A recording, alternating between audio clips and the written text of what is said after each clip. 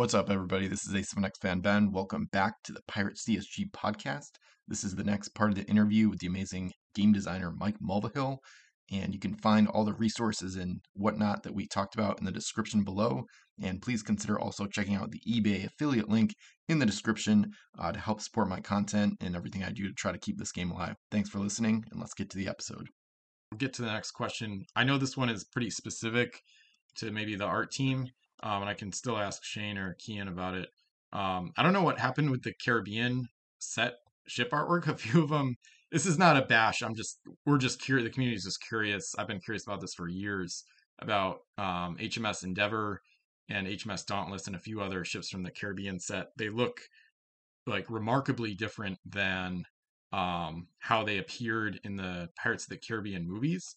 Like the Endeavor has like these beat up sails. I understand if it's after the Black Pearl and Flying Dutchman like ravaged her, but she has only like one gun deck versus three, things like that. Then the Dauntless has like this blue stripe through the sails, but it's kind of curious. I don't know. But yeah, no worries. Yeah, I can ask. There are a couple. So, I mean, here's the thing that you need to understand about how this works. And that is, that may not have been us. That may have very much been Disney. Oh, yeah. Okay, and that they could be because some of the sailing ships that they used are actual real ships that they used, and those ships are owned by people, and so that we don't have to. So Disney doesn't have to pay royalties to this company that owns this ship. They told us to make the ship look different. Okay. Now I can't remember in this specific case. But I work with Disney every day, and that could be very much the case. Yeah. So, that is wild. So it's not so much a you know, and I'm telling you this as I'm not as a person who's literally not remembering. Yeah. But we would not have taken liberties with Disney property unless we were asked to by Disney. Yeah, that's fair. And it's also the reason, too, why some of the... I thought you were going to ask about the character art, not the ship art, which is funny. Because in some cases, if it was a person that Disney did not have a likeness rights with or had a generic rights with, we could use the shot from the film, a movie shot. Yeah. But if it was somebody that they did have likeness rights with, they had to get approved. That person also had to approve it. And so a way to mitigate that, if you will, is to do a paint over of them. So on some of the characters that look way more painted than photoed, it's because it was, again, we were told you should probably, if you want to get this approved, do a painting likeness. It's a lot easier than do a photo likeness, which is a lot harder. Yeah, fascinating. Yeah, that's really so. But that's all licensed work, and I would not be able to tell you at this day and age what license what license WizKids had to do this film. Yeah, yeah. Especially with the idea too that when we were doing this set, a fourth film hadn't been announced. True. So for all practical purposes, under Disney's August, it was probably the license was over. And so that also triggers a whole set of different rules and regulations. So I don't know. I'm not going to say I don't make it sound like I'm trying to defend the art team or justify what an artist may have done. I'm just trying to tell you that from a IP standpoint, there are a lot of moving parts. Yeah, that makes sense. That's really fascinating because HMS Interceptor in the set was also kind of represented strangely. She has like multiple gun decks, whereas in the movie she has one. But even weirder because I was just on the ship, the Lady Washington that portrayed the ship in the movie. I just went on like a day sail with her. I had been on board that ship the day we met in August. So that's really wild to hear about how like maybe the owner of that ship, the real life owner, may have been part of the reason that the ship was represented differently in the set. Wow. Cool. And then this kind of ties in the next question. Did you consider making some of the pirates in the Pirates of the Caribbean set originate from the Cursed faction instead, such as Davy Jones? We didn't have one at that time. We didn't think of the Cursed faction until... Okay. Oh, wait, no, is that in that Davy Jones set? Yeah, Davy Jones' Curse was the 6th set, so it came out before Oh, the right. Caribbean set. I was thinking of the one that came out way later. Yeah. Did we have like regular like make now we like do like 2 different versions of Will, for instance, or something like that? There's different abilities, but they're still both pirate faction. Yeah. Here. So the again. I think some fans just wanted like Davy Jones to be cursed instead of pirate, and then same for like the undead crew or like the skeletal crew, stuff like that. I don't know if Disney overrid that or what, because it's only that set only has 2 factions, English and pirates, but it could have included the cursed. I think would have made sense, and then even like Mistress Ching would have been like Jade Rebellion from like the faction from South China Seas. I mean, it makes some sense to make a In the pirate. Davy Jones curse in the Davy Jones set? So, like Captain Davy Jones is pirate instead of cursed in the Caribbean set. Like the movie version of Jones um is pirate, but it still feels like he should be cursed, especially cuz he's like an antagonist to the pirates in the movie. Um so it was just kind of an interesting like flavor decision that some people theorize that it was sent a screenshot of Jones, Captain Davy Jones, but some people theorize that they did that because if they hadn't done it, the curse would be really weak in that set. Like they'd only have like 10 or 15 game pieces, but they could have filled it out a bit more. So Okay, you're confusing me in 2 things. You keep yeah, saying they, and I'm they. yeah. So That or so Disney. I'm confused when you say they because I'm like, who are you talking about? It could be Disney if they like overrode your choices or whatever, like your original ideas for the set, and then they said no. I'm just not sure if that happened or not. Yeah, I'm looking at your Davy Jones. Oh, I got the Davy Jones list right here. It's fine if the details are lost to time. I Was don't curious. I don't recall. Yeah. My understanding was that I remember adding the curse characters at a Hmm. later time again to make that um IP style thing. Yeah. So the Davy Jones. Oh, I'm looking at the wrong set. That's why. They didn't have anybody cursed in the movie, so we couldn't use it. Then we had to use pirate. I do remember that everybody was either a pirate or British in the movie. It kind of stinks. If we would have waited the 4th movie, we would be able to get the Spanish in there. But what are you gonna do? Hmm. Or, Yeah. but yeah, there was no cursed in that set. No one was listed as cursed. Hmm. When we did our own version, the Davy Jones set, then we were able to add the cursed Yeah. team. Okay. Yeah. So we don't That know was if it it. was Disney or something else that played a role. I don't remember. They would Yeah. never, most likely, never. I mean, I don't know. Back then, they may have allowed it, but Yeah. they didn't see them as 2 different factions. The Okay. pirates were the pirates, and the English were the English, and that was it. Interesting. Wow. Yeah, that's kind of weird. Okay. Cool.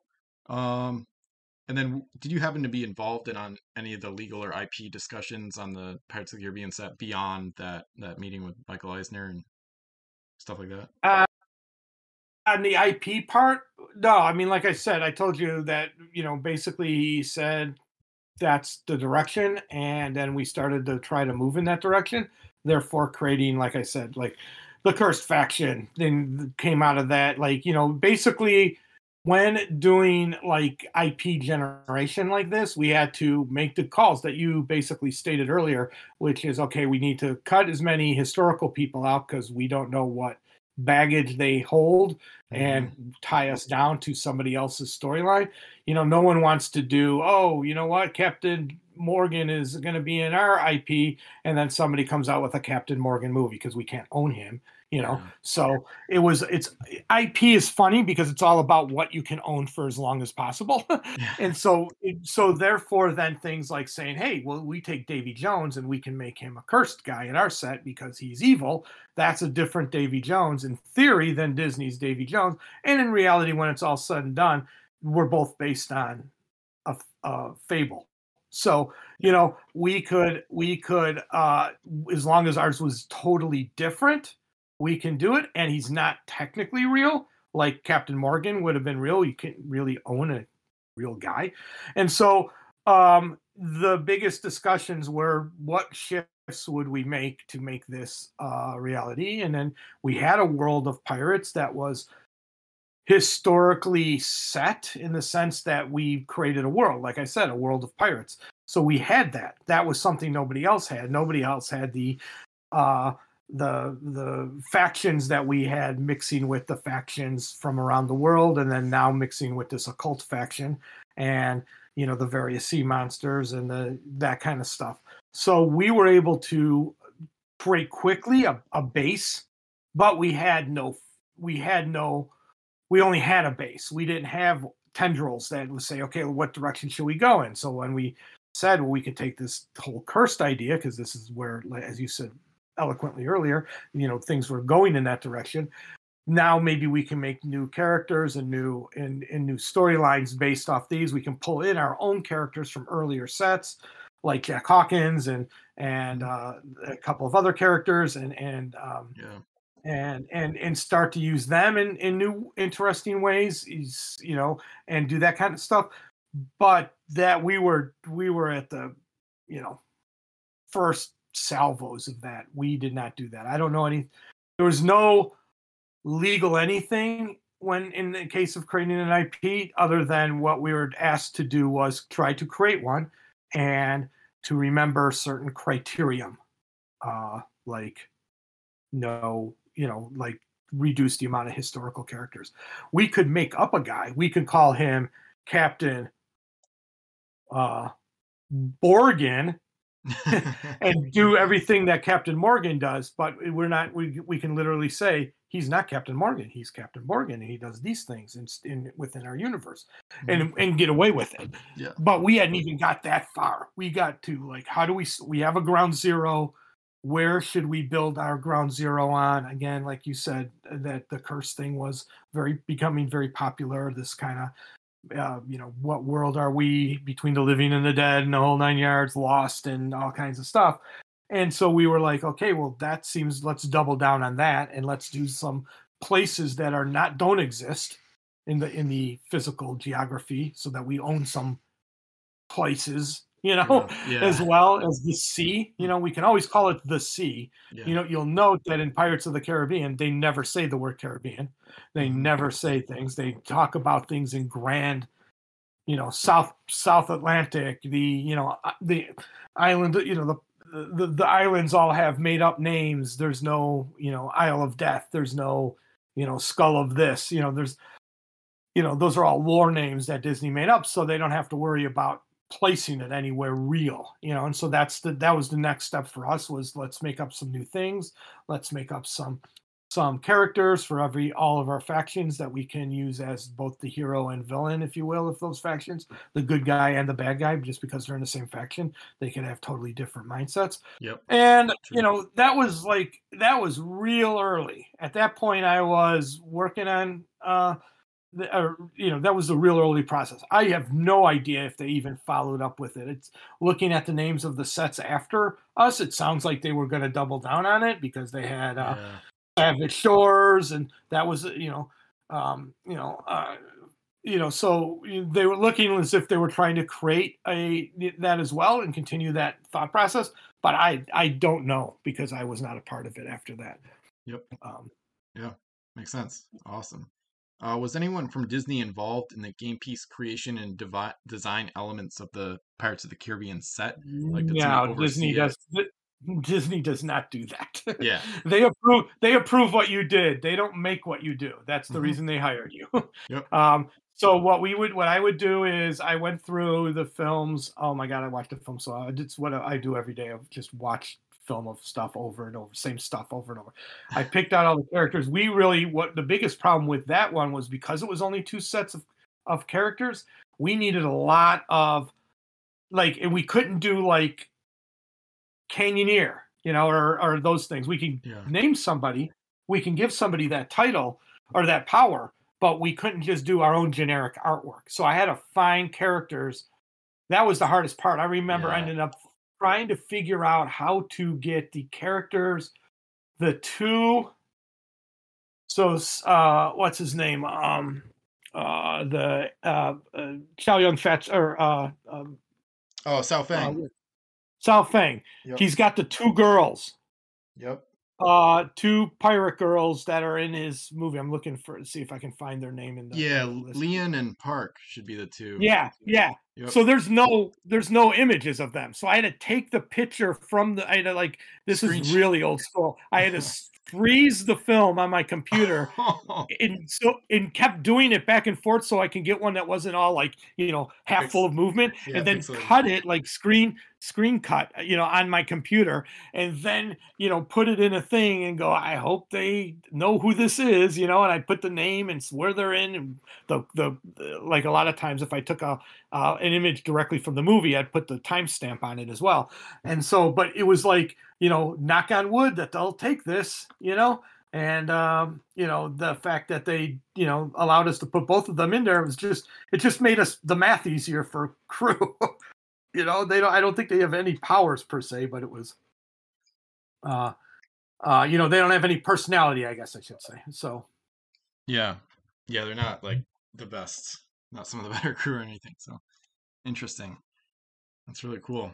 Moving on to the Rise of the Fiends set. This one might be kind of esoteric, but I don't know if you know what happened to some of the game pieces that fell out of the end of that set. They were like mega card, like the double card, some of the bigger ships or some of the sea creatures and stuff like that. And then some of them appeared in later sets, but Ocho Brazo was one. It was like an octopus kraken that never appeared in a later set. So I'm not sure if I know you were on the way out. It was kids at that point. I don't know if you know what happened to some of those. I don't. I ships. actually don't. I would have said, I think my guess was, and I don't feel like I'm blowing smoke here and making it sound like I'm huge and everybody, but I left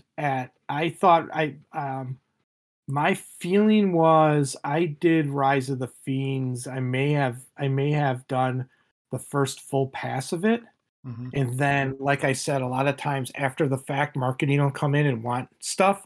And my feeling would be those ships may have been part of a marketing plan that now that after I left and Kelly was taking over, and they just removed them because the marketing team couldn't figure out how to get it all done without somebody who had been running the ship, so to speak, all that time. But that's just me guessing at this point. I don't have any sense for anything that would have been a big ship like that or a larger size thing would have been outside like the booster pack. Yep. I know at one point, and I don't know if it was this set, but it was more the Star Wars set, Star Wars pocket model game that I worked on in my last days there.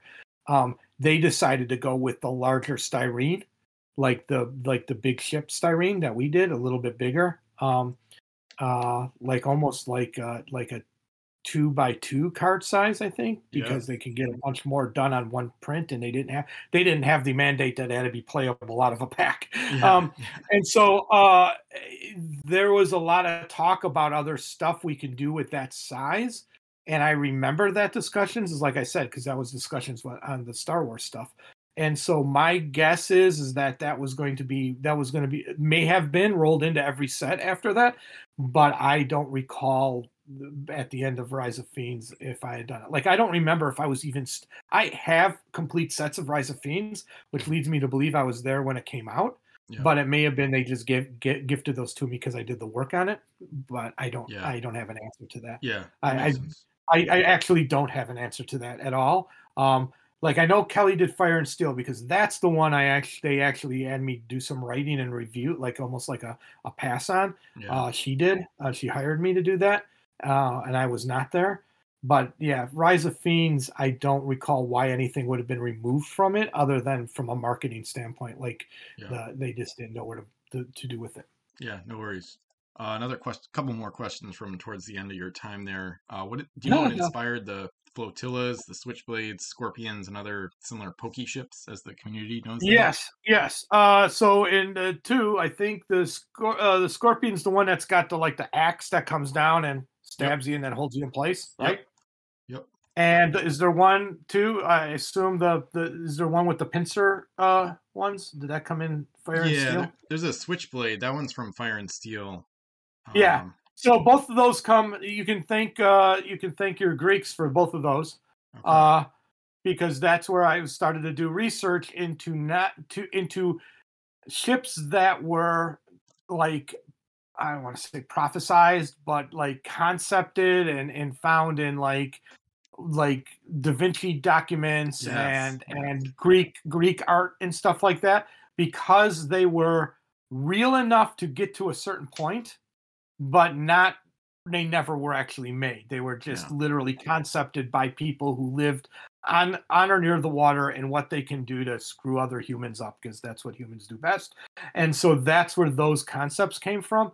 I couldn't believe that we can get the Scorpion to work, yeah, because I just, again, it was a thing where Ethan's doing uh styrene modeling, and I'm just like, can you get this to work? And the fact that was the one that I remember when it came in, I was like, this is the coolest day of my life. I could never believe that we would have been able to pull something like this off. Something that's got a little moving part and when people played with that ship, dude, in the play testing, and just the fact that when you got close enough and you slam that, you snap well, it doesn't snap, it just slides over. yeah. The But it's blade. just the fact that you think it snaps and you go crash, people just went ballistic and stuff like that. And that's the kind of stuff, just so you understand, that's the kind of stuff that when you're trying to create the IP, that would be the default type things that you're looking for. Stuff that doesn't exist someplace that you can say, hey, we made the Scorpion ship in our game. And now when we go and try to sell this to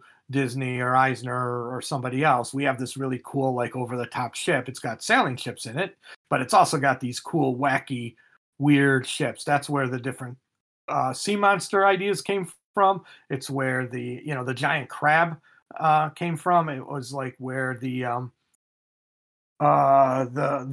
switchblade came from. That one I never actually saw. I was not there to see that. Oh no, that's in Fire and Steel as well. Yeah, Yeah. So yeah, I had the that one also, I think I saw before I left. yep. No, Fire and Steel I didn't see. I think but I had worked on some of the early concepting for it. I don't think I ever saw it in done by Ethan, but it was another one. I think when we were doing Rise of Fiends and Fire and Steel, we were trying to figure out which one we can get to work first, and we got Rise of the Fiend or the Scorpion to work first. Nice, nice. Do you know if you still have that Da Vinci drawing? Because I was trying to find something online a few months ago of the Let's scorpion, I see. think, and I don't know I if couldn't it's Da find it. Vinci or if it's just some Greek. Okay.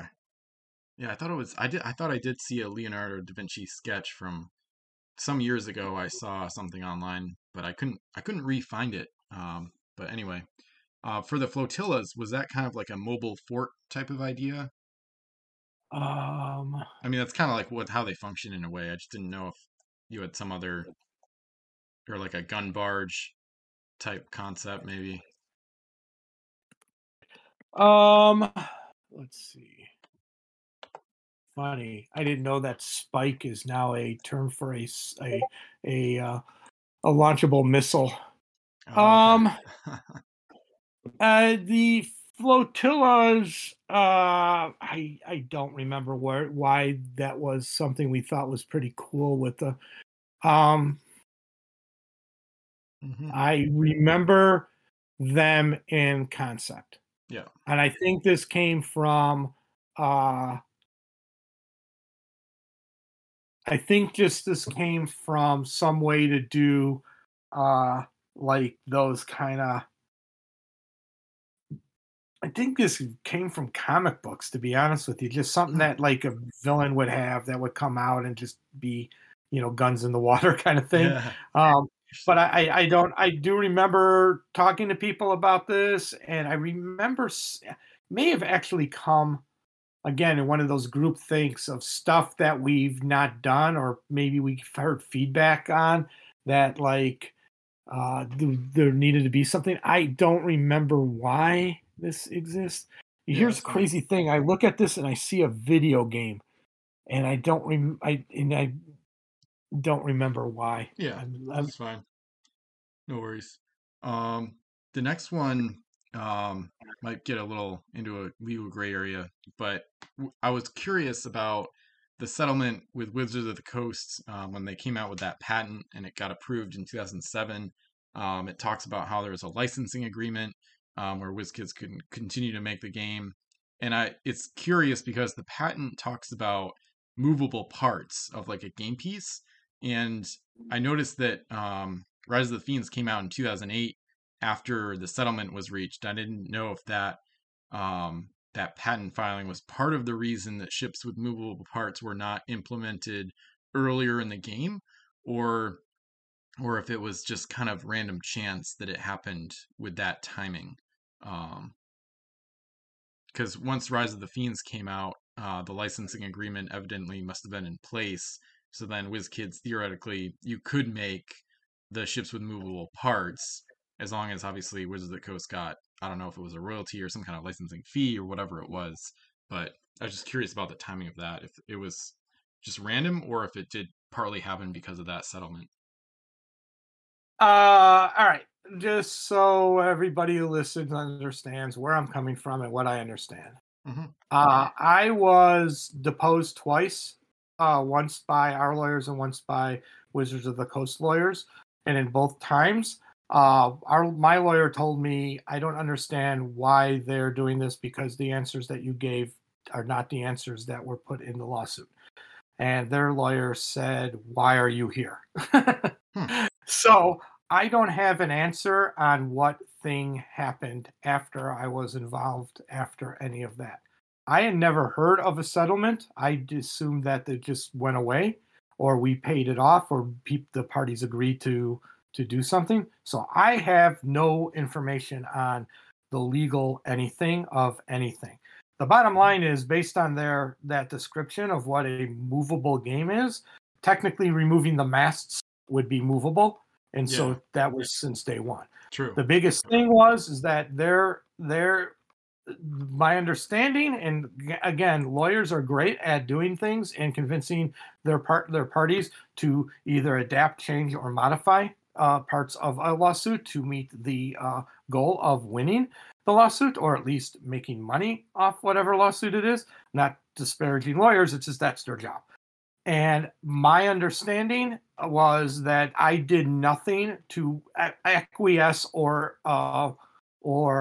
make any game design decision based on any legal document out there. Nice. If decisions were made later, that's a whole different thing. I came up with the idea of the scorpion because, again, I had seen this in the in a some ancient pictures Yeah, of ships nice. that had different stuff. Hmm. I did not think we can even make it physically, so it was not like something that we've been holding on to until it came done. It was literally uh, a again, to try to create our IP, a way to do ships that are fantastical, if you will, and therefore fit this new kind of IP fantasy direction that we were going in, but had a kind of a gut feel of reality, because again, that was the other part of the IP we were going for. Yeah. So I got to tell you, I don't like speaking about that because I don't know it. I have a personal opinions on it. My end of WizKids was not great, and so therefore there's a lot of like emotion clouded in that. Yeah. But no one told me I couldn't do anything ever. Yeah. I just want you to know, and no Nice. one told me certain things were banned. Yeah. So the bottom line was, when it came time to find ships that were not historically accurate of a of a period or a tribe, if you will. Yeah. I just started looking at like cool ass fantastic ships from history, Yeah. and that's what I got it. And I'm trying to find it now because there was this like black and white drawing of a bunch of ships, and I can't. I'm doing it now, but I'm not. The internet is very different. Yeah. And the fact that the Greeks acquired spike um, missiles is killing my search engine right now, because right now all I'm getting is NATO and spike missiles all over the place. So that's Yeah. not helping my search. But I've talked to you about where I was mentally and with that situation offline, and I don't want to bring it up and start talking, because there's going to be people who know way more. There's going to be people who know secret information that they're assuming was public information, but nobody told me. But the bottom line is, no one ever stopped me from doing anything. I never stopped giving 100% to this. I have no idea that there was any lawsuit settlement or anything like that. Nice. The first I heard of that was when you told me. Yeah. So, Wow. and you heard my reaction when you told me. I don't know, because I just assumed when I left, it was kind of just a thing that just happened. I mean, I left to work at another company that I was burnt out at WizKids. I was not happy there, and I was not being heard, and that's just all on me and the people that I was working with. To be honest with you, I had no idea why the game ended. No one told me that part. I had no idea why, in theory, if they're bringing it back. I do know why, because no games die. And it's a good game, and it's a solid game, and it's fun. So on all that, fans, if they are bringing it back, thumbs up, have fun, go out there and buy it and play it, and always remember that I won't get any royalties from it, but I will appreciate you always bringing my name up. That would be cool. But the bottom line is, yeah, I don't know. I mean, I don't know what that was, but to answer your core question, no, nothing ever said now I can do moving parts. I mean, technically, removing a mast was considered a moving part. True. Based on that. Yeah. I actually want to know one question from the fans. So I'd be really great, Ben, if you can figure this out. Do they put their flags on the top of their ship facing forward as if they're moving, or facing back if the wind is blowing? Yep. I mean, I do mine forward. That's my question. Yeah.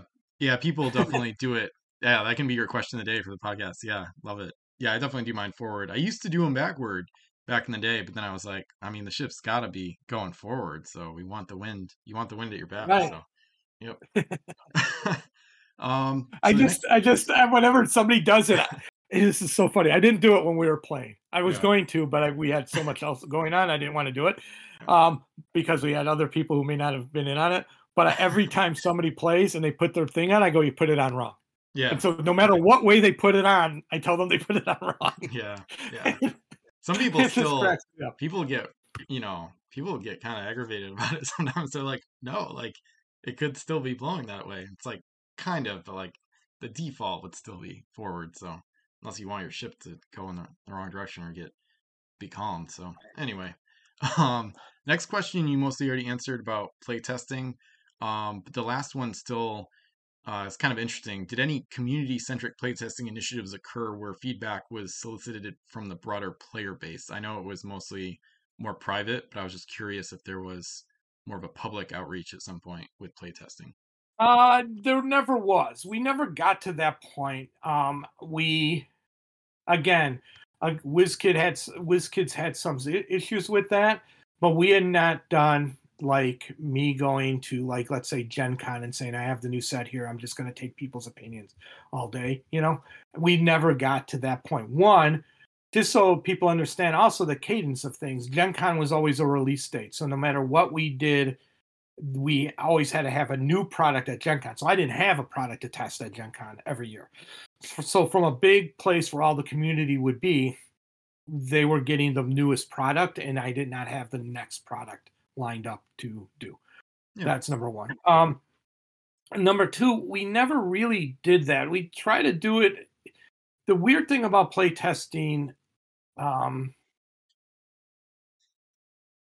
is that when you play test for me, I like to talk to you. not because I gives you the big thumbs, the Greek thumbs or the Roman thumbs up, thumbs down, and then your head gets cut off. No, it's more that I want to understand. I want you to understand the game I'm designing, and then I want to be able to understand the way you play a game. And I say that basically now that everybody's going to hear like the big 3 mandates for me. If you come in and say you need to make this 12, mass ship that 40, that's 85 points or something like that. I'm like, I that's not helpful. You're not play testing now. Now you're just making stuff up because I need you to test the thing I'm showing you because it's already addressed issue 1, 2, 3, and 4, and 5 that the company wants to achieve. And then from a design standpoint, I have 1, 2, 3, 4. I have these new ships ideas, these new things. Do these work? Are they good? Are they fun? The schooner idea. Does this work? Is this cool? Is this fun? I need those kind of answers. So I need you to know where I'm coming from, and then I need to know where you're going to do stuff. So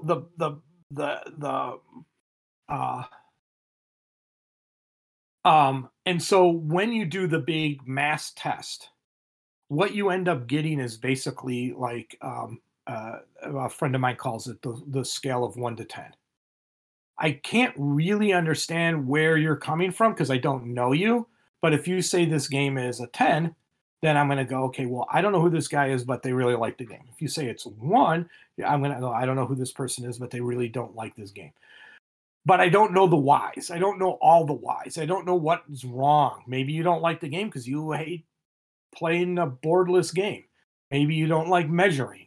Those are things I can't change at this point. The game's 7 in or 6 in or whatever it is. Maybe at the very beginning we could have done more of a market test on that, which we did.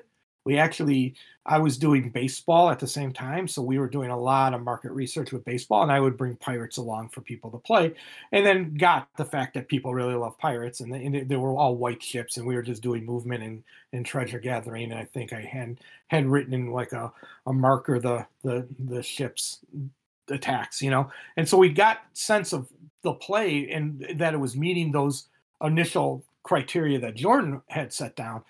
But after that, like long term, like we were not at that place. Really, that would have been almost the next step.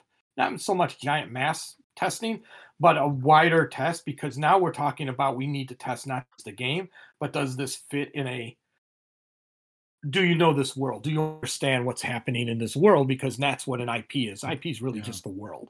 Yeah. And so maybe we would have moved in that direction, but that's a bigger step than even WizKids was prepared to do on any game. I mean, we never did that for the Clicks games. And now I have no idea how they test any of this stuff at WizKids now. But even at Ravensburger, where I'm at now, that's a tough thing. One, in my case, I deal with IP, so I can't do that type of testing at all. Yeah. But my partner, Shannon, she does a lot of testing with because she does a lot, she's our kid game expert. So she does a lot of that kind of testing where it's like, okay, I'm going to bring 6 ideas to you. Just let's play them with kids, and as she says, there's really just a really hardcore dynamic of, do they cry? Do they laugh? Do they walk out of the room bored? Because that's really that's what she's looking for. So again, that's that scale. That's in her case, it's just a 1, 2, 3 scale. But, and that's all she's getting from that. She's not getting deep game mechanics. She's not getting immersion. She's not getting all that stuff. And that tends to happen. The bigger their playtest crowd is, the less you get the specifics of the things you're looking for.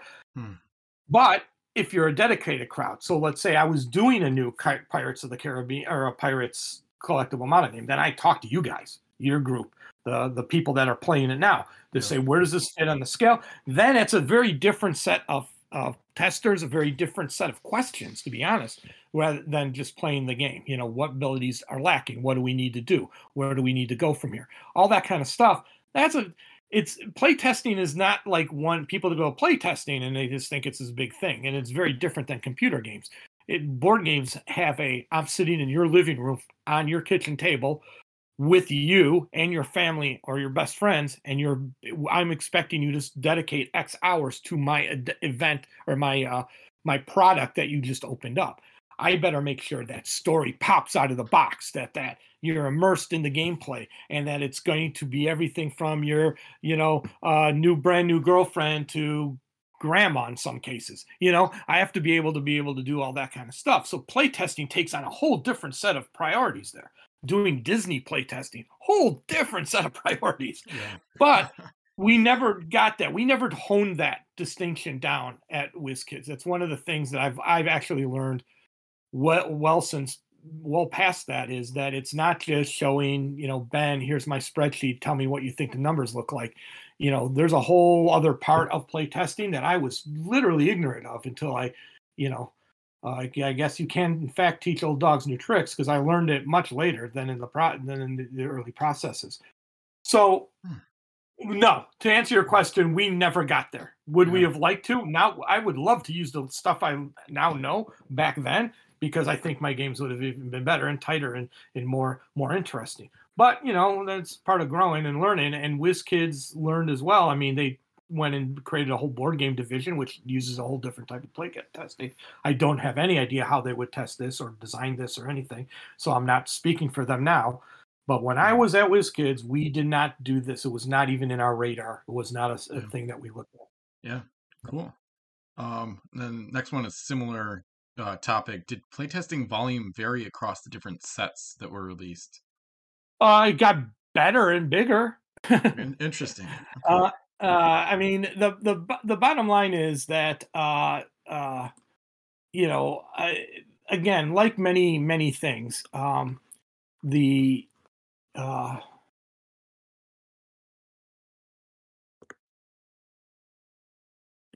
sorry. Like many things, you don't start off knowing what you don't have until you need it. You know what I mean? Yeah. So when I was doing HeroClix, we had a handful of people we sent all the spreadsheets out to, so that they can play, because that game was numbers and dials. So you could take a quarter and put it on the table, as long as you had your Excel spreadsheet on, and then you did you did their movement. You can move people, and then you can say, okay, here's where I am on the dial on your spreadsheet, and then you can play test that way. Pirates, I assumed, would use the same model, and I sent the first ones out, and people are like, how do I even do this? This is probably part of Spanish Main, That's when I started to go, okay, we need to have these little white ships. I need to write these things on them. I need to send. It became a game that needed a physical testing element, as well as a physical testing that we had to provide. Mm-hmm. We couldn't just tell somebody, use a quarter, put it on your grid base, and then do things.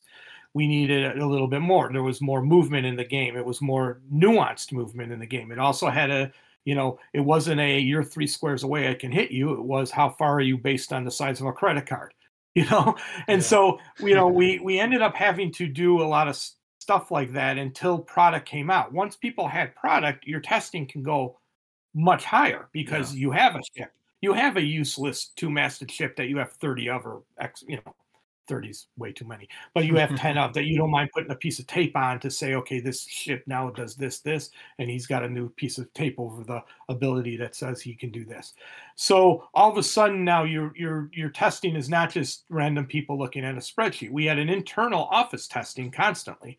That would have been people from all the divisions, so marketing and game design. I had a partner at besides Kelly, who was I think our play testing lead, and Tony and brand management, and then Jordan would pop in all the time and stuff like that. But I also had the head of basically my partner besides Seth was a guy named Matt Robinson, and he was really he had a really good sense of play balance. He was a real like you could tell right away this isn't working right, And so he would play stuff for me as well, and we all played, and I played more testing than I did like regular games, and then we would send it out to the people who were remote.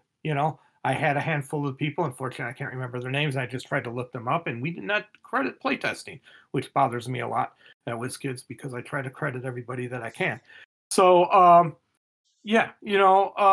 but as the games went on, then all of a sudden, I'm busier and busier, so I'm doing less of the hands-on testing. I'm getting feedback, I'm getting reports. Okay. As other people are doing stuff, I'm not seeing it. And then as the remote world became easier to navigate, I'm finding more, and I was finding more and more people at different things. I'd meet somebody at a show, I'd meet somebody online, and they would say, "Hey, Mike, I'd love to do this," and then I would try to vet them as I could, so they understood. Hey, here are the rules and regulations. Don't tell me I need a 40-point chip because I'm going to tell you no. you know, but I need you to look at this stuff. They were not front end testers, meaning they weren't testing ideology or concept. They were mechanics testers, what I call the mechanics testing path. They were looking at mechanics. They were telling me that's where I would see like a lot of stuff like this ship already exists in the game. Are you sure you want two of them? And I'm like, oh, does it what faction? And then, oh, it exists for pirates. Okay, well, I'll take a pirate ship and make it a British ship, and I'll take a British ship and I'll just change the flag, maybe change the point value. Does this work in that setup? Maybe not. Maybe I need to change the ability. Maybe I need to remake the whole piece. So it was much more of a they were much more on the mechanic end, if you will, than on the look and feel and fun end of things, if you will, I guess. Yeah, nice. Yeah, that makes a lot of sense. But yeah, as the game went out, more and more ships were part of that. So okay, interesting. Do you know if the Pirates of the Caribbean set got play tested less by any chance? This is not a bash or anything. The community over time has noticed there's like some overpowered game pieces in that set. It might be something that was discovered like post 2010 though.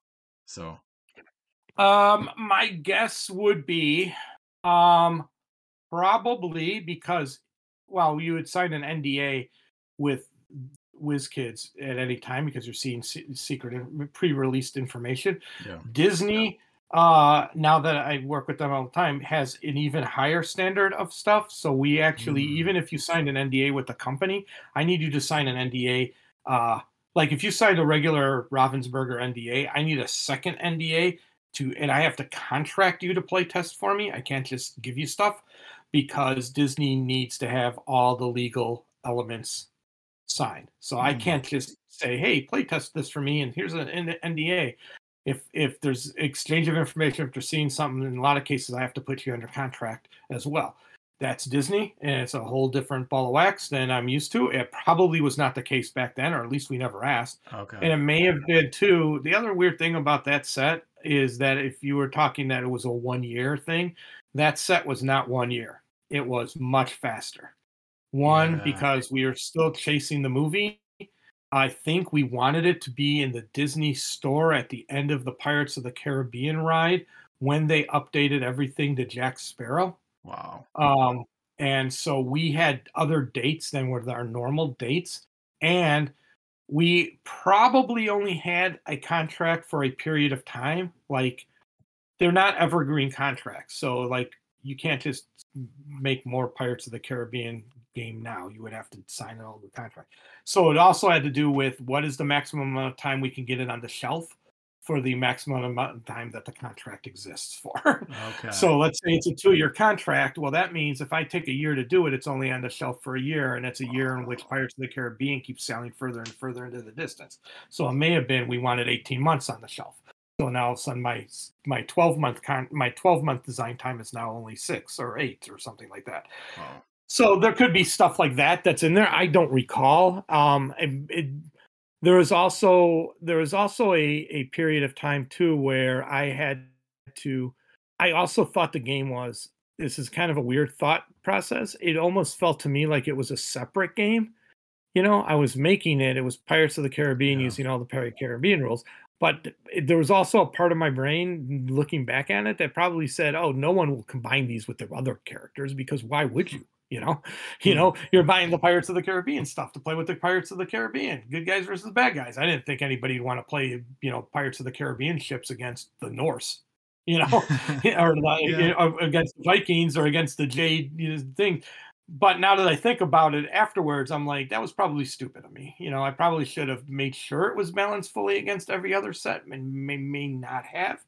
Again, it could have been time, it could have been thought process, it could have just been stuff going on. Yeah, that's fascinating. Yeah, that multitude of answers really does explain it. And I think Wolf did mention that set was, I don't know if rushed is the word, but it was timed differently where they had to put it out and therefore there may have been less playtesting in that set, especially like interset, because what you said about some people do prefer to kind of exclude it from the way they play, like not use the Caribbean set with the other stuff. I think it's fine. I think it's a really cool combination because a lot of the characters are kind of inspired by the movies, like Jack Hawkins and whatnot. Um, but yeah, I think there was less playtesting, or at least less playtesting integrated with the existing sets. So it kind of might work better on its own, but then once you integrate all the sets, some really crazy combos become evident. So cool. Um, and then the next one, kind of going back to what we talked about earlier, where their different factions had like kind of discounts or whatever. I'm thinking this is kind of just me thinking out loud, and you can correct me. I'm wondering if like maybe the English got a discount on cannon accuracy, and then maybe the Spanish to me seems like they would get a discount on cargo, if anything. They had a lot of high cargo ships early on. And then the pirates just seem kind of cheaper than the other factions. And then the French, I'm not really sure what discount they may have gotten. Yeah, I mean, there was not a lot of things you can play with. You know, there was only four mechanics. That may be correct. I don't recall. Like when I was saying it aloud, I'm like, I don't know if this is right. I know that the British had I know the British had the guns. I remember that. I don't know if the Spanish had cargo cheapness. Like I said, I had an issue with that, so maybe they didn't. I thought they didn't do that. It could have been the French did. Mm-hmm. I don't recall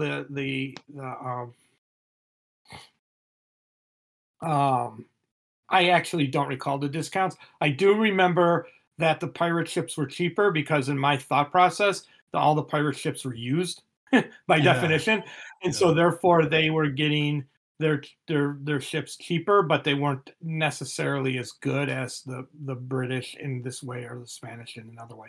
Could also have been the Spanish. One of them has much faster ships, and I don't remember what faction that was. Yeah. And I think that was the big. Now that I think about it, I think that was the big Dutch thing. Was they had fastest ships, best cargo, and they had all these cargo bonuses, and it just played the game was a different game.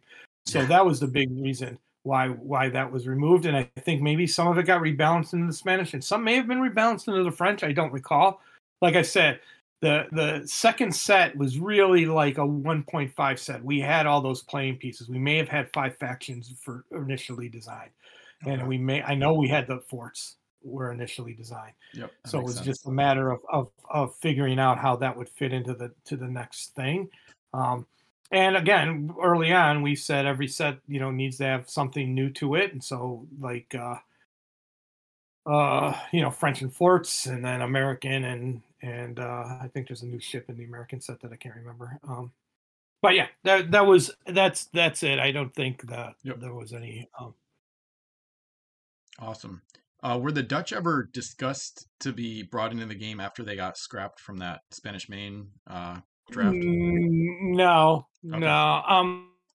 Here's the funny thing about the Dutch. This is really funny, is that if you ask somebody who was a big sailing powerhouse, no one says the Dutch. And so therefore, I mean, you may, because you know your sailing history, and there may be some historians who know the whole tulip thing. But the bottom line is they were, from a standpoint of who people knew, they knew the English, the pirates, the Spanish, the French more so because of the French versus the English and the letters of marque, and then the Americans as the ones that hired pirates to fight the French and the English at various wars. So when it's all said and done, that period of time, the Dutch were super important, but they were not a faction that was one that we felt people would, one, be interested in playing, and two, added anything different that we weren't covering with the big, if you will, big 5. Yep, that's what. And when in reality, really the big 3, if you include pirates, Spanish, and English, and the French and the Americans as add-ons. Adding the Dutch versus, let's say, the Americans, or adding the Dutch later after the Americans, just didn't feel like we were adding anything new to the game. Yep. There was no real reason for it from a standpoint of like that kind of pirate world building that we were doing. They were just yet another European. I mean, the cool thing about the French and the English and the Spanish is basically they fought wars since they basically became countries. So everybody knows something about their history together. But if you throw the Dutch in, no one's going to go, "Oh yeah, that's right. Didn't they? What did they do? It's tulips." They're not going to see them as what they did, and especially we thought, to be honest with you, I thought about it a little bit if we would have needed to do another historical setup, like if we needed to do India per se, and because I know the Dutch did a lot of stuff in that, or maybe even some of the South Pacific islands. But once we got the Corsairs and then the Jade Pirates in, that those factions, the Dutch really just they're not a power. They were not really anything. So. Okay. Yeah, that's good to know. Next one is another faction question. This one from Captain Zone, one of the members of the community. He's wondering why the Curse were designed to be so much weaker than the other factions, and was it the fear of their gimmicky abilities being too strong? I don't have an answer to that one because I don't remember them being weaker. I'm being told that in a question. After 15 years of gameplay. Yeah. So at the time, I think the big thing that, again, we were trying to create this faction that was going to be the IP holder, if you will, or at least the IP thing that we can put a feather in. And the bottom line was, in doing so, I may have undercosted their abilities.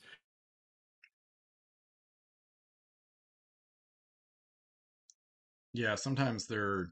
My guess would have been if my guess would have been this have been it maybe wasn't rectified at the time only because we didn't see it, as in a long-term thing. Again, they were a created faction that doesn't exist. So I had no balance. I didn't know what their strengths or weaknesses were, and it sounds like what I ended up doing was making a decision that said, these guys are really wacky, and so therefore we need to make sure that they're so wacky they ruin the core balance of the game. And I may have underpowered them or undervalued them or overvalued them. It's probably less than they're underpowered than they're overvalued.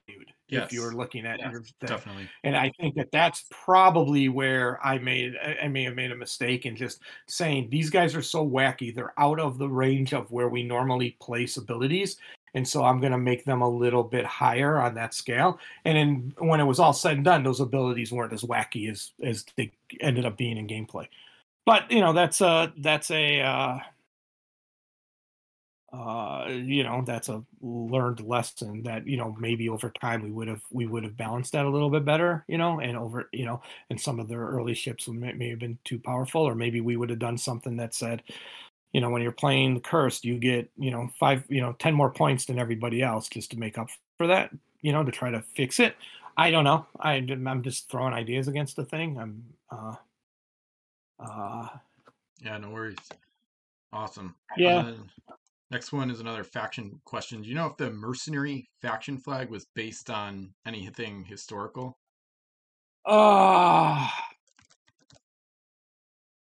Try to get you a picture. I'm going to say I don't recall. My guess is that our team created it. Yeah. Yeah, I know what it looks like. The white flag. Yeah, it's like the gray. Yeah, I just don't know. I don't know if it was if it was something that they made up. I think, again, probably just trying to figure out a color that's going to stand out on the board. Yeah. I mean, there's like weird stuff that goes into an approach like that. Yeah, that's a good point because there's not much gray in the other. There's a lot of like white, red, blue, and a lot of the other flags. That actually a lot of bright, sharp colors. Yeah, not as much pastel or neutral. Yeah, interesting. Makes me wonder if Seth Johnson or Jason Michael had some role in it. Can always ask them. They would not have had it. They would not have had an art role in that. No, okay. Neither one of those guys. They would. Jason, I think, probably by this time may not have been with the company anymore. Seth obviously was on HeroClix, so he wouldn't have really had much say in any of that. That would have been definitely Shane's team. Yeah. And whoever they hired to do the art for that. So nice. Yeah, I know we talked about the next one at our game, but do you have a crew character in the game? I do. I was looking for him, but I couldn't find him. Yeah. I think it's Marcus, right? Marcus Miguel Antonio? I'll send you a Yeah, screenshot. that's him. Yeah, Yep. that's him. Awesome. I was trying to see if I could get a picture of him or the card of him. I mean, I do. It's probably down. I have all my cards in binders, and so when I bring them upstairs, it's like oh my god, this is the heaviest thing ever. I have my Pirates of the Caribbean at work. Yeah, that's me. Yep. Nice. Nice. There's more names of people than there are pictures of people. Yeah. Art Because portraits. I needed names, and names are the hardest thing because you don't want them all to be like Bob Johnson, Steve Johnson, John Johnson. You don't want that. You want them to be of the period of time and everything like that. So like if I needed names, I know my daughters are in there. I think there's somebody named. Really? Yeah, I think we played her. She was in the set the other day when we were playing it. Really? It's just a combination of their names. Somebody, I think their last name is Lee, probably Ruth Lee or Lee Ruth or something like that. Yeah, there is a Ruth Lee from Revolution. Yeah, that's my daughter's middle names. And then I have one of my uncle died while I was making this game, so I asked his daughters if I can put him in. If there's somebody named he's probably on the Spanish. For his name is Dominic Frida. Oh yes, absolutely. Yeah, that's my uncle. That's my uncle who died while I was making the game. Wow. So I put him in. Most like I'll just look around and I'll go. There's probably Kelly's in there. I don't know if there's anybody named Seth, but there's probably somebody named Johnson in there. I think Shane is in there. I know. Yeah, I don't know if there's anybody. Ethan in there. And then like a lot of times I would ask somebody, I go, "Hey, can I use your name?" And they're like, "No, don't use my name. Use my dad's name." And so I would do that. But yeah. Yeah. There is an Ethan the Far Seeker actually from the. Yeah, that's probably Ethan. North, yeah. The Frozen North set. So, and then I know Tiffany made it in, and Shanna Dorr as well. So. Yeah. Yep. Nice. Yeah, it's really fun to have that because then you could all, I mean, if there was like a WizKids powwow, you could all play as like you're the admiral of your fleet with that crew character and have like a 10-player game with everybody playing.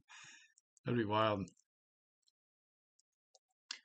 Do you have a favorite set overall? Well, emotionally, I'd say the Pirates of the Caribbean set because it was sold in Disney, and that was my first work with Disney, and that was like changed my life because now that's all I do is work with Disney. Yeah. So there's that, but I would say I think the one that I'm actually kind of secretly proud of was really the concept of doing the Barbary Coast.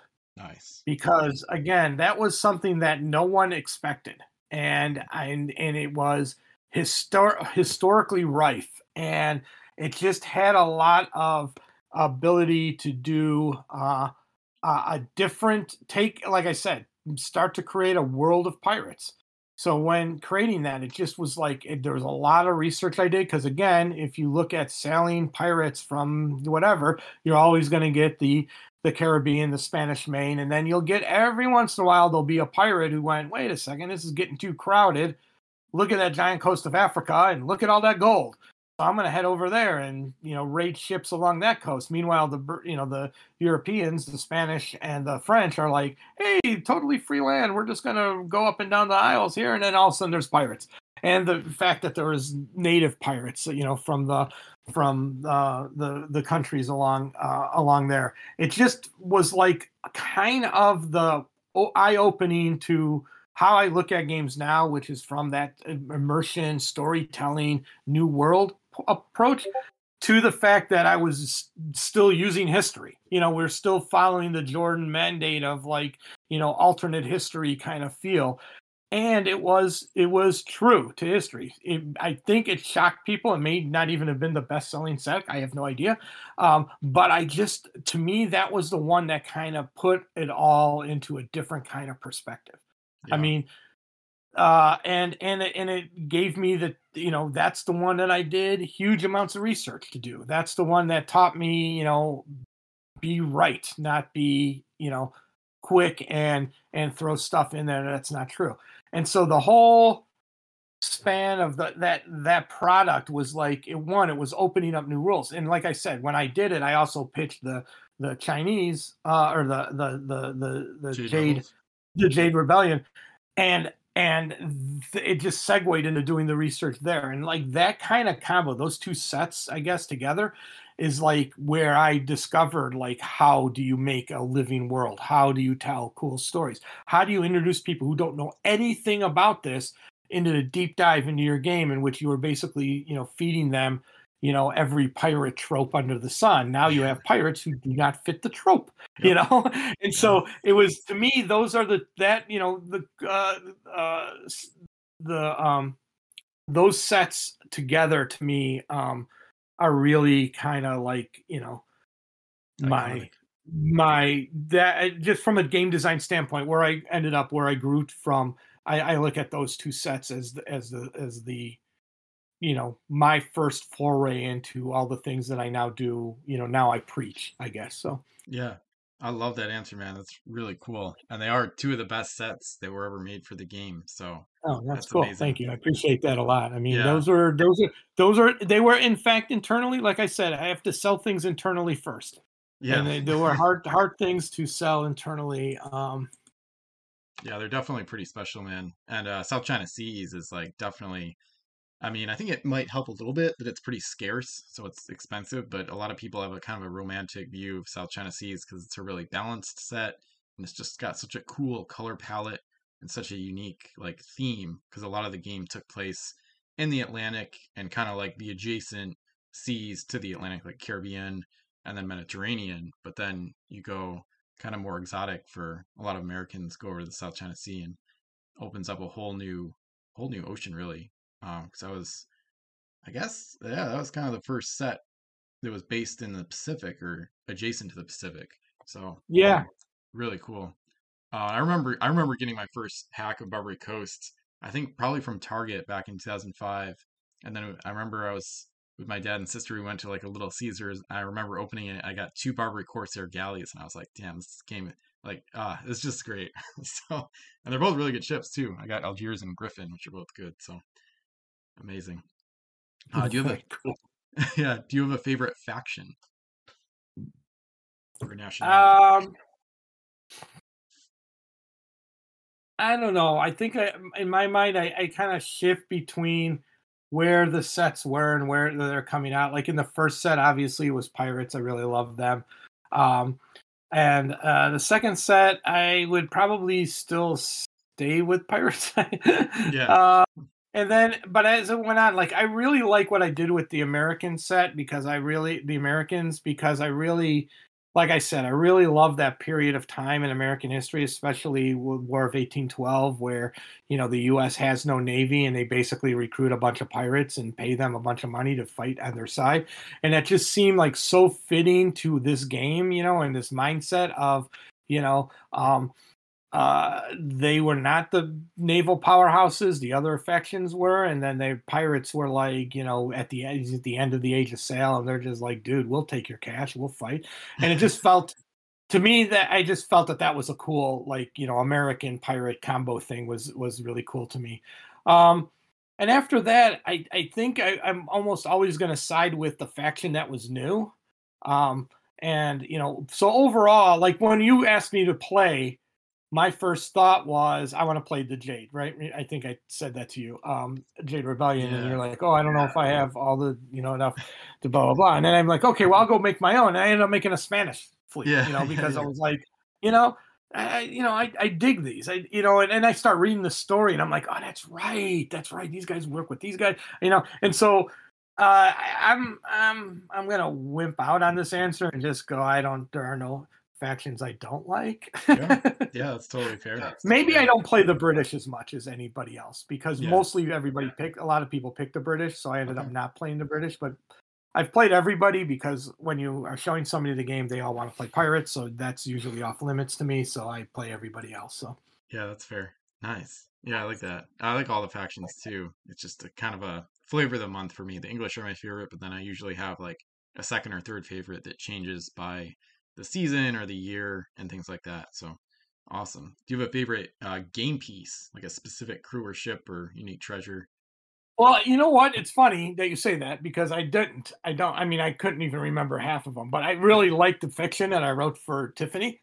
Okay, nice. Yeah, I love So that. she was pretty cool. I don't. I mean, I most likely would probably be closer to like the characters than the ships themselves, because the ships are the generic pieces of the game, if you will, even if they have cool personality. Um, I was trying to find there's a ship ability that maybe I cut it when people got so mad about it. I thought it was in the first set, but I can't find it right now. That I ended up never using again because people hated it so much. But I can't find it. So I mean, everything else I've seen be used again, or I used again. So maybe that's not it. I like, from a physical standpoint, like I said, the ones that we did towards the end, the ships that like were you really interestingly unique. Like I like the catamarans that we did that you played when we played. I like those from just a gameplay, just a game mechanic play model of like the catamaran side. The blade is can be removed, and Yep. and before you lose everything. I think that was like a really cool way to add a cool new ship with a cool new mechanic that gives them a unique feel. That was obviously something that I tried to do with all the ships, but I thought that one really captured it really well. Yeah. Same thing with like the Scorpion and other stuff like that. I just think that those kind of later ships that used all the mechanics in the table in new and unique ways are my favorite. From a very specific playing piece, I don't. There was a female character that I was really proud of writing. I just don't remember who it is at this point. Yeah. But when it's all said and done, I'm sorry, I made a lot of characters, and I am not as steeped as you are in it. I mean, the fact that you were just ripping off names like that a second ago was freaking me out. So, Yeah. I mean, I could barely remember people's names. So, Yeah, no, that's fine. I'll feel like that someday if I have another hiatus or whatever. But yeah, I've been consistent with it for, I guess, 12 years now. So there hasn't been like a lapse in my fandom, I guess, since like 2010 or before. So, but yeah, for female characters, definitely there's like iconic ones like Calico Cat and Crimson Angel that reoccurred throughout the sets. I don't know if it's either of those, but Crimson Angel, that's her. I like oh, her. really? Okay, Yeah. cool. Yeah, she's got a bunch of versions for sure. So yeah, she's all over the place. Awesome. Do you have a favorite ship type, like a five master or the catamaran or the scorpion? The catamaran is like really cool. That when I saw it played, and I was like, man, why did he pick those? And I was watching you play it, and I'm like, yeah, I really like that. I also like that the schooner swinging on its tail end. I think that's pretty cool. Yep. I mean, when it's all said and done, there's nothing in the game that is as cool as a big Agreed. five-masted. Exactly. I'm sorry, you can love any other kind of ship. Maybe they're slow, maybe they're ponderous. I don't, but there is not a bad looking one. That is the other coolest thing. That is a total shout out to Shane and his team. They are the coolest looking figures you can put on there. I mean, on my shelf right over there, I have a five master and a small one, like a rare pack kind of thing, and a sea monster tentacles thing. Those are cool too, but they're cool in a different way. Yeah. But there's nothing cooler in the game than a five-masted ship. Yep. Although that 10-masted Jade faction ship is the Bauchuan. Yeah, that's pretty cool too. Yeah, I agree about the five masters. Those are my favorites too. This one's kind of fun, I think, a little out of left field. Do you have a favorite terrain type? Like fog bank, whirlpool, I liked it when we were playing them the other day. I like the whirlpool mechanic. I like it's funny because I actually like the shoals in the Sargasso Sea, or not the shoals. What's the one that Reef? Is that the one? Probably Reef. The reef. I like those from a gameplay mechanic because either you're forced to go around it or you make the effort to go through it. And depending on your ship, I like the ship specific terrains. Yep. I also like the I don't know if you call them terrains. What was the one from in the north? The ice. Icebergs. I like the icebergs too because I like that kind of. That I like. People complain all the time that they hate like randomization, and there's some randomization that I actually like, and I like the iceberg mechanic. So that's pretty cool. Yeah, nice. I got kind of a random new question segue, kind of relating back to what we talked about at the beginning with when you were talking with James Ernest about low rolls should be bad. I noticed the whirlpool rolls have on a result of 4 through 6, you have to eliminate a master segment or treasure or crew.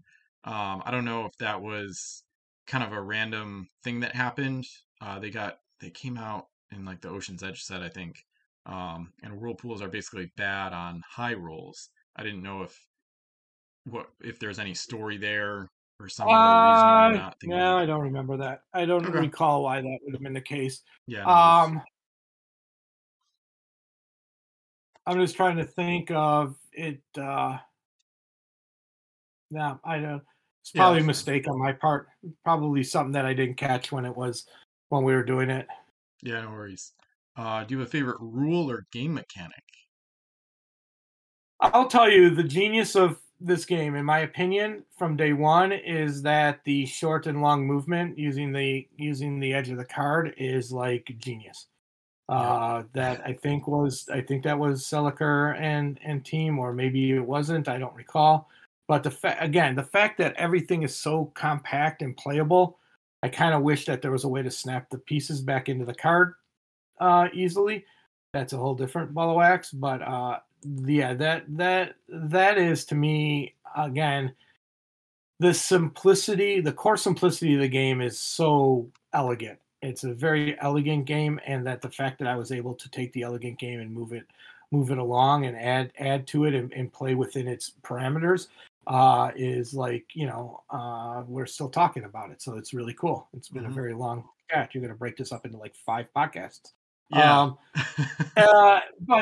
Yeah, so from my standpoint, I look at it, to me, that's the coolest thing. I also really like I like the variety that crew gives a ship. And so you can play a ship plain, no crew, and it has an ability, and that's pretty fun. And then you can play a ship with every time you add a different crew to it, it is almost as if you have an entirely different ship. And that is, I think, a really cool element of the game from a mechanics standpoint of, you have, basically a plain piece of bread, and the mechanic puts some mayo or some peanut butter on it, whatever you prefer. And then, the crew member now starts to add jelly or, a piece of ham. All of a sudden you started with something plain. And by the time you're done customizing it, it is this new thing that maybe I've never seen before. You're using a character that does this. They're using a character that does that. Wow, that is pretty cool. That's a cool combination of things with this ship and your other ships. And the fact that is like constantly available every time you play the game, that is like, game design nirvana, from my point of view. So yeah, it's a really fun aspect of it. So, and yeah, you can transform ships that are normally not very good into like at least playable, if not really good. So yeah, it's pretty fun. The customizability is just off the charts. Like you could play hundreds or thousands of games and never use the same fleet twice if you wanted. So yeah, it's really great. Do you have any least favorite sets or game pieces from the game, or at least something that may not have played as well as you thought it would? I think we talked about that with the schooners. I think we would have done something different if we would have seen what that overlap was going to do for mechanically. Yeah. Let's see. From a pure on game mechanics standpoint, no. I think we talked about, like, the end game treasure thing probably could have been cleaner. Even in the early stages. There's really nothing that I look at and say, kind of wish that was different. I think,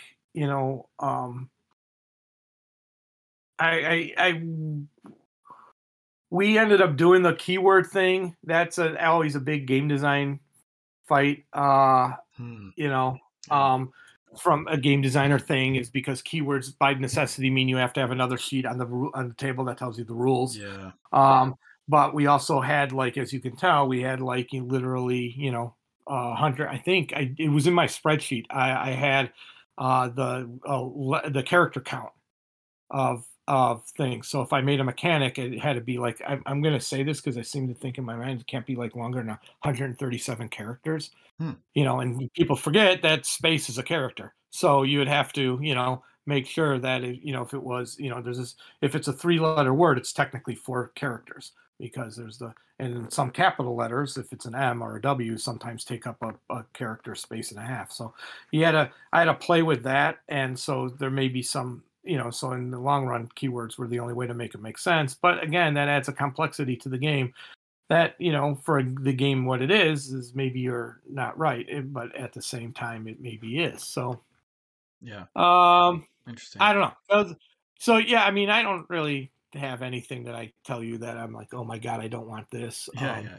Yeah. I didn't want this in it, or anything like that. I'm trying to, God, I wish I could Nice. find it for you. Nice. But yeah, that was, I think, Yeah. Awesome. Did you have any ideas that never made it into the game that you wanted to see? ideas that never made it into the game. I wanted to do, there was a period of time where we were toying with the idea of like leaving crew behind on an island to do things. Hmm. If you remember, Separate from the marine ability, I guess. yeah, the Marine was like a first salvo in that, and Okay. it didn't work real well. Mm-hmm. But that was the kind of concept of like something that you could have. The problem with it is, and this is basically goes all the way back to the beginning, opening statements that I have, and that is, we created a game as a team that was simple and elegant, and its through line was logical, and people played it. And every time we came up with another thing and to try to extend that, we found that in the big picture, it just started to it didn't break it down. It's just people didn't want to play it. Forts are that way.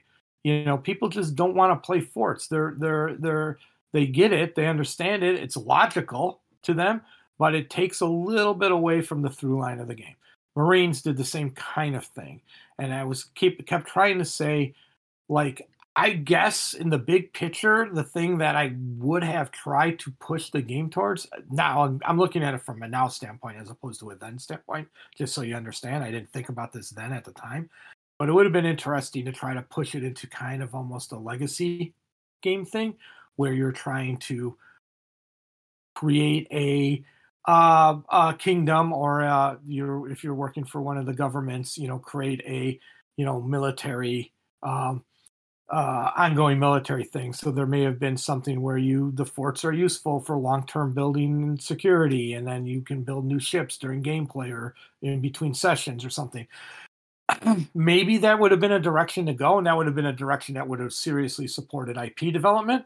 But I never would have thought of it at the time. That's only something that I would have thought about it, with years of time looking back and going, where could this have gone? So I don't really have a thing that I feel like. I mean, you could probably put forts and Marines into things that I don't think worked very well, Hmm. and then the other part into the kind of the thing that I think maybe we should have been thinking about. But the forts and the Marines were kind of a first salvo in that direction, and like I said, they just never captured anybody's zeitgeist. People wanted ships, they wanted to sail around, they didn't want to feel like they needed to be worried about what's going on in an island. So Yeah. Interesting. Yeah, it's interesting to hear about like the difference back then in like the player base versus now, because forts can be pretty strategically advantageous to use in a variety of ways. And I've used them to pretty good effect quite a number of times over the past few years. So it's interesting to hear. Maybe they weren't as well received when those sets, when Crimson Coast and Revolution came out, but long term, they're very Yeah, and that viable. may be the case. Same thing with Marines. It could have been that there's a very cool um could be that I don't think we should never have tried them. So I don't want to make it sound like we made a mistake and it was horrible. I just don't think that there was that maybe they weren't given the right um they were, that we could have found, maybe over time could have found a better solution to that. Um Yeah. or a different solution, or made them tweak them in a certain way, but it all seemed very logical at the time. So, Yeah. you know. Yeah, that makes sense. Okay. Nice. Yeah, I think this might be a decent stopping point for some of the questions we've gone over now, even if we continue tonight. So we wrap up each podcast with a question of the day. So I'll ask one, and you can ask one. So my question for the audience so far would be, what's your favorite like question and answer back and forth so far from this epic discussion? So you can ask a new one. I know you talked about the flags, the pennant flags, backwards or forwards, but you can ask a new one as well if you'd like. My question would be what in I guess it's, you kind of tipped it off with your like of forts. Was there something that somebody, when they first learned the game, didn't like, and now not, they don't have to love it, but they like it or appreciate it? Because to be perfectly honest, I stopped working on the game, whatever it was, over 10 years ago now, maybe 12 years ago. For me to find out that the game still lives at the level that it's living is like astonishing. I think I told you that, Ben, when we first met. Yeah. I can't believe it. I can't even understand it. And so I'm curious, just as a game designer, was there something I put into the game that you go, this is like really cool? Like maybe I didn't like it at the beginning, but now I've learned to like it a lot. And so at that point, then I would be like, yeah, that's pretty cool. I can maybe figure out why that was in the game at the beginning and why it's not. Like I just explained to you forts, and you said, no, I use forts all the time. They're really cool. And I'm like, oh, that's so funny, because if you asked me, which you did, I would have said forts were a big disappointment, Yeah. But yeah, that's kind of where I guess it's less of a question and more of a statement, and more of hey, everybody, keep playing and having fun, and that kind of stuff. Yeah. So Absolutely. Yeah, I would say mine is definitely, I can think of a quick answer where some of the Pokéships, some of the ships with moving parts really have grown on me. And even the sea creatures too, because when they came out, I was kind of, even as a kid, I was kind of more into the historical Age of Sail stuff and whatnot. So when some of that stuff came out, I was kind of like, didn't like the direction, but now as I've gotten older, I appreciate, mostly for gameplay, I appreciate like the variety of ship types introduced, and the switchblades are like really fun. They can get really crazy with all the boarding parties, and some of the hoists from the last set in Savage Shores can get really, really great too and interesting. So that's one of the things that's grown on me over the years. So awesome. Thanks again for coming on, Mike. This was amazing. So I no would love to problem. hear. No problem. We should do it again when more questions come up. Oh yeah. Don't hesitate. Now Oh, that we're absolutely. in contact, we can do this anytime. Yep. Maybe not 4.5 hours, Yeah. but we can do this. Yeah, this is awesome. All right, that concludes this part of the interview with the amazing Pirates game designer Mike Mulvihill. I'd love to hear your thoughts on it, whether that's a comment on YouTube, follow-up questions in the thread at Pirates with Ben, or commentary on Discord or Facebook. Make sure to like and subscribe to the podcast so you don't miss any episodes. There are links in the description for this episode where you can find some of the links and resources I used, and there's also an affiliate link to buy Pirate CSG items on eBay. Consider using that link as a way to support all my efforts to keep the game alive and hopefully even revive it as well. Thank you so much for listening, and we'll see you in the next episode.